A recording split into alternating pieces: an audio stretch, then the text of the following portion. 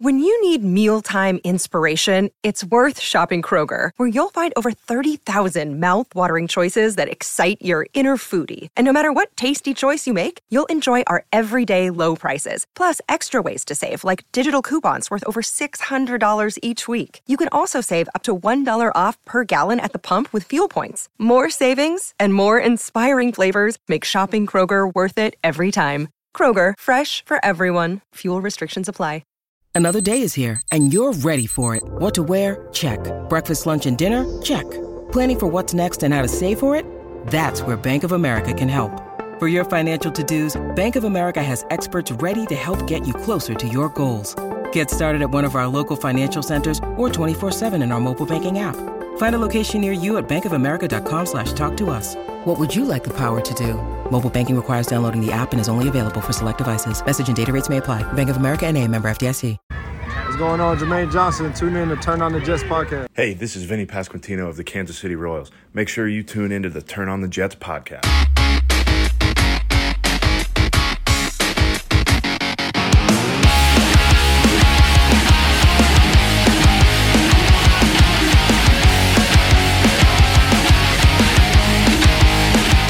Everybody, welcome back to the Turn on the Jets podcast. I'm your host, Will Parkinson, at WillPaul11, Twitter, Instagram, and TikTok. Another victory fucking Monday, 3 in a row. Got the hoodie on. Brad Spielberger is going to hop on today with me. Usually, I know we talk on Wednesdays, but figured trade deadline tomorrow. We watched the best game of all time yesterday in Jets-Giants. The Jets now have beaten the Giants 3 times in a row. They, moved to a 12-year win streak, and I realistically won't see them again for 4 years. Magically, Daniel Jones is cleared to play today. Having cleared, that's a whole nother discussion. I guess not even worth our time right now. Brad, how we doing? Your Bears, the Tyson Bagent, fandom lasted almost as long as Mike White's tenure here with the Jets. Oh, it didn't even touch the Mike White era, man. I told you I was in the building for Mike White chants in the bathroom at MetLife, so I don't think Bagent got that level of love. But no, doing well. Like you said, watched a remarkable football game in New York. I had Jets -3, and it was the greatest push maybe in gambling history. But I mean, look, we talked about, is this defense a top 5 unit? Yeah, it was Danny DeVito at quarterback. It's Tommy, but I'm being facetious. But whenever you hold an NFL quarterback room in its entirety to 7 passing yards and negative net passing yards, if you include sack yards, that is a good outing for any defense. I don't care who you're going up against. I know, and it's funny. I actually think the numbers would have gotten even more crazy, had the Giants actually kept Tyrod Taylor in the game. Obviously, it looks like he has some broken ribs or something wrong there. The Jets only had 4 sacks. All 4 of those, or 2 of those came like really early in the game. They were getting pressure every play. Look, at the end of the day, I guess we'll start offense. Actually, let's finish with the offense because it's the longest conversation. Starting on the defense, I thought yesterday was the secondary had nothing to do. Tony Adams and Jordan Whitehead made a couple nice plays in the run game. They had a couple missed tackles that were, not ideal, but again, they're there to cover a lot of the senses, and they did a fine job. Michael Carter had a nice play early on. There's not much to talk about there. CJ Mosley was unbelievable yesterday, I thought. I don't know what he's going to end up grading out at, from your guys' metrics, but like he had a ton of tackles. He had a half a sack. He's playing at an all-pro level. Quincy Williams was peak Quincy Williams, where he was as good as humanly possible, but almost a little too ramped up. Something he actually talked about last week of like not always being 100% full speed. And like, again, 2 personal foul penalties. I felt like, ticky-tack or not, it's just that's what they're going to call it now. So linebackers were awesome, generally speaking. The D-line was really good. And the Jets did give up 200 yards rushing. The Giants also ran the ball 52 times. So I'm not going to lie, that's not really that crazy. It just felt like a game where I don't even know how you evaluate this defense. I just feel like they just cemented themselves from a yards per game perspective. They're now a top 5 passing unit because we all give a shit about that. I guess, what were your thoughts on this defense? You kind of mentioned it there. Yeah, no, I mean, yeah, Saquon had 34 carries. Obviously, DeVito, it was used primarily as a rusher, so like it's gonna stack up there. But you'll take that too. A lot of unsuccessful runs, a couple chunk, break off runs that change the dynamic a bit with Saquon having a couple, and that's gonna happen in every game, especially if he has 34 carries. I think also once they realized like, okay, this team is simply not going to drop back and pass the ball. I think it also got better once they started loading the box and bringing Jordan Whitehead down a bit, who made a bunch of nice plays, I thought, in this game as well, particularly against the run. Yeah, I mean, it was a dominant outing, a dominant performance. You know, they also obviously were not in the greatest position throughout the game, some bad field position, lack of drive, sustaining more than 3-and-out, stuff like that, and still were able to be pretty much dominant the entire way. So, yeah, I mean, you know, conditions and the quarterbacks, all that, sure. But like we said, I mean, you can't take anything away from a performance. I think you tweeted it's like the lowest passing yards ever in NFL history. So, yeah, but no, I mean, the defensive line, like we saw, you know, the splash play from Will McDonald on special teams obviously was a huge play at the end of the day. It's just it's massive, and you do lose Al Woods, which sucks. But I thought Quentin Jefferson had a great game. Like you were getting a lot from a lot of the rotational pieces as well, which is going to continue to matter more and more throughout the rest of the season. Yeah, obviously losing Al Woods sucks. That's 3 torn Achilles for the Jets now. It's really, I don't know what deep dive they're going to have to do. Sometimes they're freak injuries. I get it, but that's really bad. It's scary, and it's not all around the league. Obviously, you see Kirk Cousins. There's been a lot of injuries this year. It's almost like the longer training camp and preseason was so your body could get ready to play. But again, I know I sound like a boomer here, but like, I don't know. A lot of the guys that played in the preseason aren't getting hurt. So whatever, I guess that's a conversation for another day. I get why they don't have a longer training camp in 2 days, like from a head perspective, 100%. I'm just saying the rest of your body, when you can't practice all week in a lot of senses, and you see a lot of guys around the NFL, lighter practices, a lot more injuries in the game. Moving to the special teams, you mentioned the Will McDonald one. That was awesome. Quentin Williams, by the way, the numbers won't show it from a sack perspective. I thought he was unbelievable yesterday. He gets triple teamed every game. I think he had 8 tackles yesterday, a TFL quarterback. Like that screenplay, he's a defensive tackle, reading a screenplay, rushing, dropping in coverage, and getting a PBU. Like, am I crazy? He was really good yesterday. Phenomenal. That play stuck out to me for sure. He like, you just don't see that from interior guys all that often. And the recognition was early on in that play. And again, maybe part of it because you kind of knew the playbook for the opposing team was limited. But yeah, that was awesome.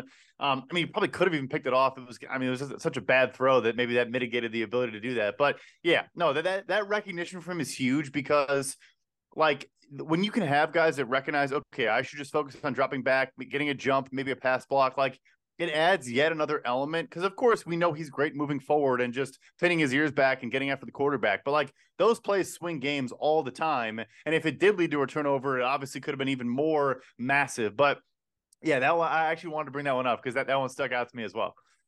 Let's move to special teams. I'm curious, obviously from Jets' perspective, Thomas Morstead, friend of the pod, I joked, and a lot of people, this is not an original thought. It's an original thought for me, but it's not. A lot of people have shared this sentiment. Braden Mann, you could argue, lost them 2 games last year. The Lions game, you know, one of the worst punts I've ever seen out of the back of the end zone, punt return for a touchdown. The Jets lose by 5.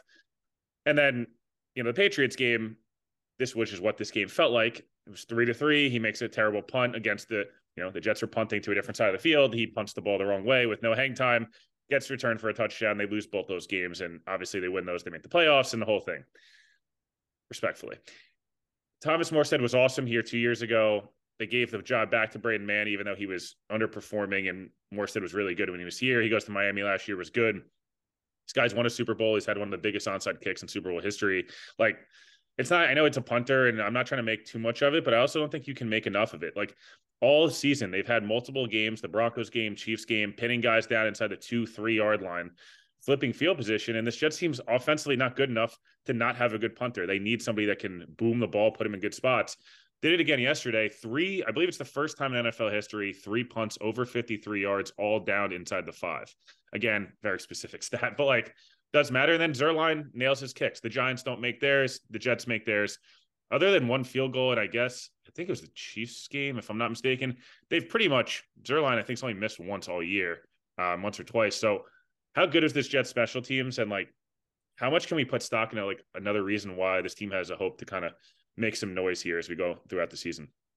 No, that third phase does matter. And you mentioned he had 4 punts inside the 20, and also on one of the, inside the 5, it wasn't down, it went out of bounds. Like he coffin cornered it out of the, which is like even more impressive to me just because you have to get the angle right and all that. So yeah, he had 529 yards of punting yesterday on his 11 total punts, average over 48 yards per punt, and no return that was too scary either. So he had a hang time of almost 4.5 seconds. I'm looking at PFF Ultimate Punting Stats right now is where I'm pulling all this because yeah, we do that too. Yeah, like it does it, like especially in that game where we're talking about the Giants incapable of moving the football. If they got a short field or there's a shanked punt or something like that, that could have been the one opportunity where maybe they're able to go 40 yards instead of 80 and actually score and put this game out of reach. So, no, it's huge for sure.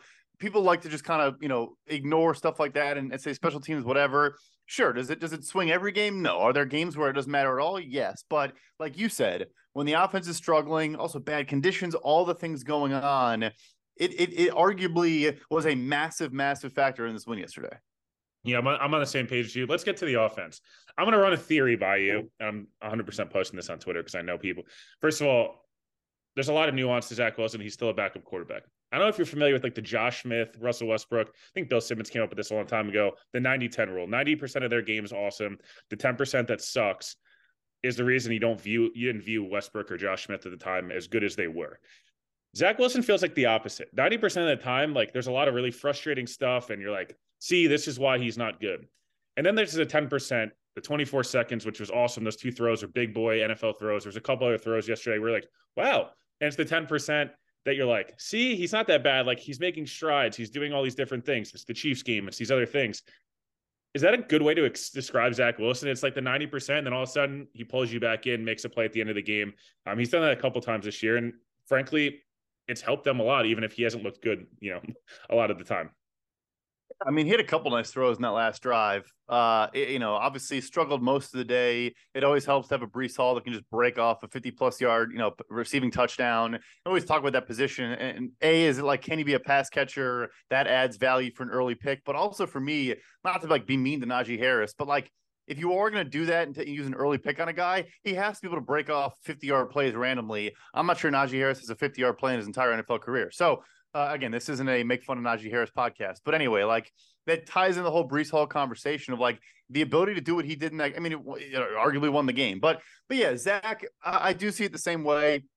I do want to say, I mentioned it multiple times now, the conditions were terrible yesterday. And I think that was a factor. There were a couple throws where not even just inaccuracy. I saw his back foot would slide a couple times on the throw. And so it looked like it was an inaccurate pass from a throwing standpoint. I think he lost his platform because of the turf and the wind and the water and all that. But yeah, that is how you characterize him. And then, there's a lot of quarterbacks like that. They magically, when they stop thinking so much in the fourth quarter and just throw the football, they make a couple splash plays because he has the talent to do it. But yeah, I mean, he did enough in the biggest moment to drive down the field, 24 seconds to get that final score. And then in overtime too, just, take care of the football, all those things. It was enough. It's all you can ask for, really. Yeah, look, the play calling was not good yesterday. I didn't love it. Again, the conditions sucked. There was a lot of drops. There was some bad run routes. The offensive line wasn't great. Dexter Lawrence had 15 pressures. He was fantastic. He was really good 2 weeks ago against Washington. This was the Vikings-like game for him from a year ago. He's obviously a fantastic player, him and Quinton Williams. We talked about both those guys. They're as good as advertised. The thing with Zach that frustrates me is not, and I think people are misunderstanding when I'm like, stop making excuses for the quarterback. It's not that there's plenty of excuses. Zach is a backup quarterback. At this point, he should be evaluated as such. It doesn't matter at this point. Win games till Aaron Rodgers gets back. It's all fair. I can't stand on third down when you have to get rid of the ball. You have no timeouts. You have timeouts left, but you don't want to have to use them. And it's like you're in a 2-minute drill to go score and win the game, and you're taking a sack and holding the ball for 5 hours. Throw the ball away. Just throw the fucking ball away. It's really that stuff he's done the last 2 years, which I was so happy he got out of his system. And yesterday, it felt like such a regression, at least early on in that game, where, yes, again, conditions weren't great. The offensive line wasn't great. The receivers and tight ends were getting open as much. They had no running game. All those things are fair. And again, if you want to point to that, go ahead. That's fair. I just pointed to it, so can't say that I'm not acknowledging it. I'm just saying that then taking a sack on fourth down, dude, throw the ball up. You cannot take a sack there. It's early on in the game, the second or third play of the game, second down, it's a bunch of quick winning routes against man coverage, and he's just like this, patting the ball. That looked almost like a fumble. He's really lucky that wasn't, and then strip sack on the next play. I just feel like that's the stuff that I get frustrated with, that it needs to be better. Again, does he need to be perfect? Are we judging him on an unfair scale? Is he a backup quarterback? Yeah, he is. But my long-winded rant is more just about, you don't have to that's the stuff that I'd really love to see. And the 2-yard play to Breece Hall, the play calling sucked yesterday, but guess what? They drew up a perfect play on 3rd and 1 or 3rd and 2. Breece Hall has acres of space there. And if he just puts in his hand, they might have just won that game 14-10 going away. And we never have this conversation. Am I being unfair at all? Like, I'm not trying to shit on Zach. I just feel like it's just a little thing still that, like, it's year 3. We shouldn't be taking sacks, and the internal clock's got to go off at some point. I don't think you're being unfair at all, because the last piece I would say too is, like, you can always look at the game context. Let's say his protection had been great all day and Connor McGovern's kneecap is in the right place and Dexter Lawrence isn't living in the backfield. And honestly, credit to Kayvon Thibodeau, who I thought had one of the best games of his NFL career too. 100%. And yeah, and on that 4th down sack, which was an awesome move by him, kind of like a hezzy to the inside, goes back around. But, like, that Thibodeau and Lawrence have been winning pretty much the entire day. It's 4th and whatever, and you're drifting back to the left. And I don't even think you looked at Thibodeau. It's like, you don't think after 4 seconds that a guy who already has 2 sacks on you today is probably going to be getting open against a bad right tackle, injured, struggling right tackle, whatever. That's the issue, is that, let's say he'd been sitting in clean pockets all day long and then was like, I'm trying to make a play, trying to win this game. There's a different context there, but that's the opposite. You were getting pressured on every single drop back. Your internal clock should even more so be like, hey, odds are someone is closing on me right now, and I need to get rid of this football. So, no, it was a step back for him in that regard, because we talked about that. Ignore the throws. That was one area where I actually think we had seen significant growth the last month, and it went, like, the total opposite direction yesterday. Yeah, it was Zach. The reason Zach was progressing a lot, I felt like moving the ball between the 20s. He was not turning the football over. He was taking sacks, but not bad sacks. And he wasn't doing the drift out to the right. I mean, thank God he didn't do what he did against New England last year, where it was like drift out and throw the ball away. But he still had 2 fumbles, and, like, conditions are bad and new center all you want. I mean, it did hit him right in the hands. Like, again, it's not to be hard on Zach. It's more to say, like, that type of play he had yesterday cannot be a consistent theme, especially going up in these next 2 weeks against 2 bad defenses, in my opinion, in the Chargers and the Raiders. It should get much better. Again, the Eagles game, the Broncos game, where it's like 19 for 29 and, 185 yards, a touchdown, maybe not a touchdown, no interceptions, or 1 pick that doesn't kill you, using his legs for 30 yards. Like, that's what you want to see, I think. And anything like the Chiefs game, you take all day. Again, I'm not trying to beat up on him, because I know it's going to get taken out of context. I guess I'm just saying a lot of reasons yesterday didn't go well. The Jets played as bad of a football game as a offense as you could play, and they get lucky to win the game. Garrett Wilson said as much after the game. He said, we had no business winning that game, and we'll take it, and we're going to keep it moving. I just think that, to be fair, I think it's okay to say Zach cannot take some of those sacks and cannot, like, just get rid of the ball. He did such a good job, I felt like, throughout the year, of just, like, even to an annoying part in the New England game, he would just, like, throw the ball away. It was like, I don't know. It's just weird sometimes. And then, of course, on 3rd and 10, they need a first down. He uses his legs. You're like, what? Where was that? It's cover 1 for the 900th time. I apologize. I just been like, I got a lot of shit yesterday on Twitter for, like, saying, oh, Zach wasn't good yesterday. Like, I love Dan O, but, like, to say he was very good yesterday feels like a little bit of a stretch. I think you could just say, it's not his fault. The Jets won the game. Move on to next week. So another point you just mentioned too, you also know that you're going to get blitzed at a super high rate. So odds are there's an extra guy coming towards you. And therefore, like you said, use your legs. Don't be afraid to take off, because it's probably going to be available to you. There might be fewer 2nd level defenders that are going to, be an issue if you scramble. But also, to your point on the 2 defenses coming up, here's why it's glaring to me to fix this. Are they bad units? Yes. But they're both, for us, top 10 in missed tackle rate, but they both do have good edge rushers in, obviously, Max Crosby in Las Vegas and then Joey Bosa and Khalil Mack in Los Angeles. If you hold on to the ball too long, those guys are going to get home eventually. You need to trust your pass catchers that let them get in space, because these teams miss tackles at an insane clip. So even if it's a check down, even if it's a short pass, like, that's what these defenses are struggling with right now, is allowing explosives, not just on downfield throws. Frankly, the Chargers just sit back in soft zone coverage.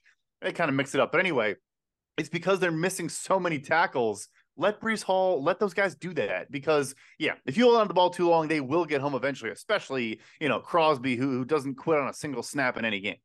We'll wrap up here. I know you got a busy schedule, obviously, at the trade deadline. Trade deadline's tomorrow. We've talked a lot about it. What can we expect? There's a report yesterday that Jay Glazer had. People were calling on Michael Carter, not on Dalvin Cook. Carl Lawson's inactive yesterday again. McCole Hardman, by the way. For everyone shitting on the Jets, he was really great yesterday. Blamed himself for the loss. What do we expect between now and I guess whatever 3 p.m. or noon tomorrow? I still think they're just going to, at this point, take whatever they can get for Lawson. Particularly if the team is willing to take a decent chunk of the salary. Like maybe they don't want to do it if they have to convert everything, but even still, why not just save $500,000 and just get a late round draft pick? The guy's not even playing. And yeah, you can make the argument like, oh, yeah, but they have some injuries. Then you have that depth in tow, and he's still a solid player. I get that, but still think he probably gets moved. I think outside of that, it's quiet. Like maybe they try to sniff around on interior offensive linemen at this point, just because of all the injuries there. But realistically, I think it's probably just send out Lawson and just try to do what you can. Maybe sign some guys that are around the league, for interior help. Yeah, Connor Hughes had a report yesterday. I don't know if we'll finish with this. He said the Jets would have been all in on Adams or Evans. It just looks like both teams won't move those guys. Do you feel like that's the case in terms of those receivers? Because I kind of feel like they need another receiver. But again, I guess it's kind of to try to get a deal done with one of those teams. Maybe if the Raiders get blown out tonight or something, I don't know. But it feels like, I know it's an offseason thing, but Adams talked all week about Aaron Rodgers and how clearly does not like Vegas. It's like, are we reading too much in that, or is that just an offseason thing? Don't even pay attention to it. I'd say there's close to a 0% chance, but I mean, yeah, if the Raiders get blown out again tonight and Adams tries to force the issue, like I know he's clearly made it known he's not super happy. And you mentioned the need for receiver. So Cobb, thankfully, finally inactive in this game. I thought Lazard was pretty bad. Trying to argue for a first down on a ball you didn't even catch, which you knew you didn't catch. And you also were a yard and a half short. Anyway, I mean, they do. Outside of Garrett, they really do not have much right now. Everyone else is just like at best solid, and that's just not going to do it. Obviously, we're talking about like superstar level talent, maybe not the current version of Mike Evans, but he's still a very good football player. They probably should do something. I just don't know if they go that big because of all the ramifications. But this offseason, I could see a scenario where Devontae Adams pushes pretty hard to go to New York. Last question. We talked a little bit about this. Rashawn Gary gets an extension. What could that possibly mean for something with a Bryce Huff extension? I can tell you the Jets have not spoken with Bryce Huff about an extension yet. They would be wise to do so. What does that all mean before we wrap up here? I think it helps the Jets in this scenario. And again, it's funny how the same organizations get first to market again and again and again. Like if you're the Jaguars and Josh Allen's having a career year, and frankly, Gary's a better pass rusher, but Josh Allen can play the run, which Gary kind of can't right now. Yeah, like he's only playing 40% of the snaps now, right, Gary? Yeah. He's Bryce Huff for the Packers, essentially. So I think it helps anyway, though, because $24 million per year, first round pick in this market that obviously gets exploded by Nick Bosa, it's a step back. And so I think if you're the Jets, this helps you in the Bryce Huff conversation. I can tell you that I know Rashawn Gary was trying to get like Joey Bosa money on this deal, and obviously does not come even close to that number in this conversation. But yeah, it's like, that all these guys, Montez Sweat, Chase Young, Josh Allen, like they're going to get paid at some point. And again, even if you want to say, oh, yeah, Huff isn't quite, he's not a first round pick. He is kind of becoming an every down player, but it's just still the earlier you get this done, the better the value is going to be. I'm puzzled why they didn't at least have the conversation, or a more serious conversation, over the bye week in particular. It doesn't really make much sense to me. I know they're top 3 in cash spending. They have other guys like JFM and other players coming up for money, but it's just like, he's clearly a very good football player that I think undrafted guy midseason, hasn't played a full snap load for a full year yet. He probably will by the end of the season. It just seems like you're missing a great opportunity. He probably would have taken a good deal, not a great deal, but now he should ask for a great deal this offseason. Why wouldn't he? Yeah, I'm on the same page as you. We'll see what happens there. Appreciate you hopping on as always. I know we should expect some moves here over the next 36 hours or so. Make sure you guys are following Brad as always between the trade stuff, but also some of the kind of ramifications that it has on cap space, extensions, all those different types of things. Josh Uche is another name to watch from a extension perspective. Although I don't think he will, but whatever, we'll see. Appreciate you as always, guys. We'll be back 2 more episodes this week. Wanted to make sure we get a Victory Monday pod out.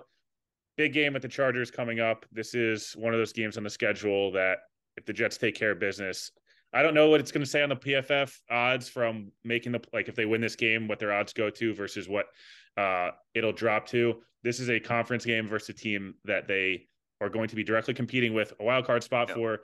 And the Bills play the Bengals in Cincinnati, and the Dolphins play the Chiefs next week. There's a real chance the Jets are a game out of the division come Tuesday morning when we talk next.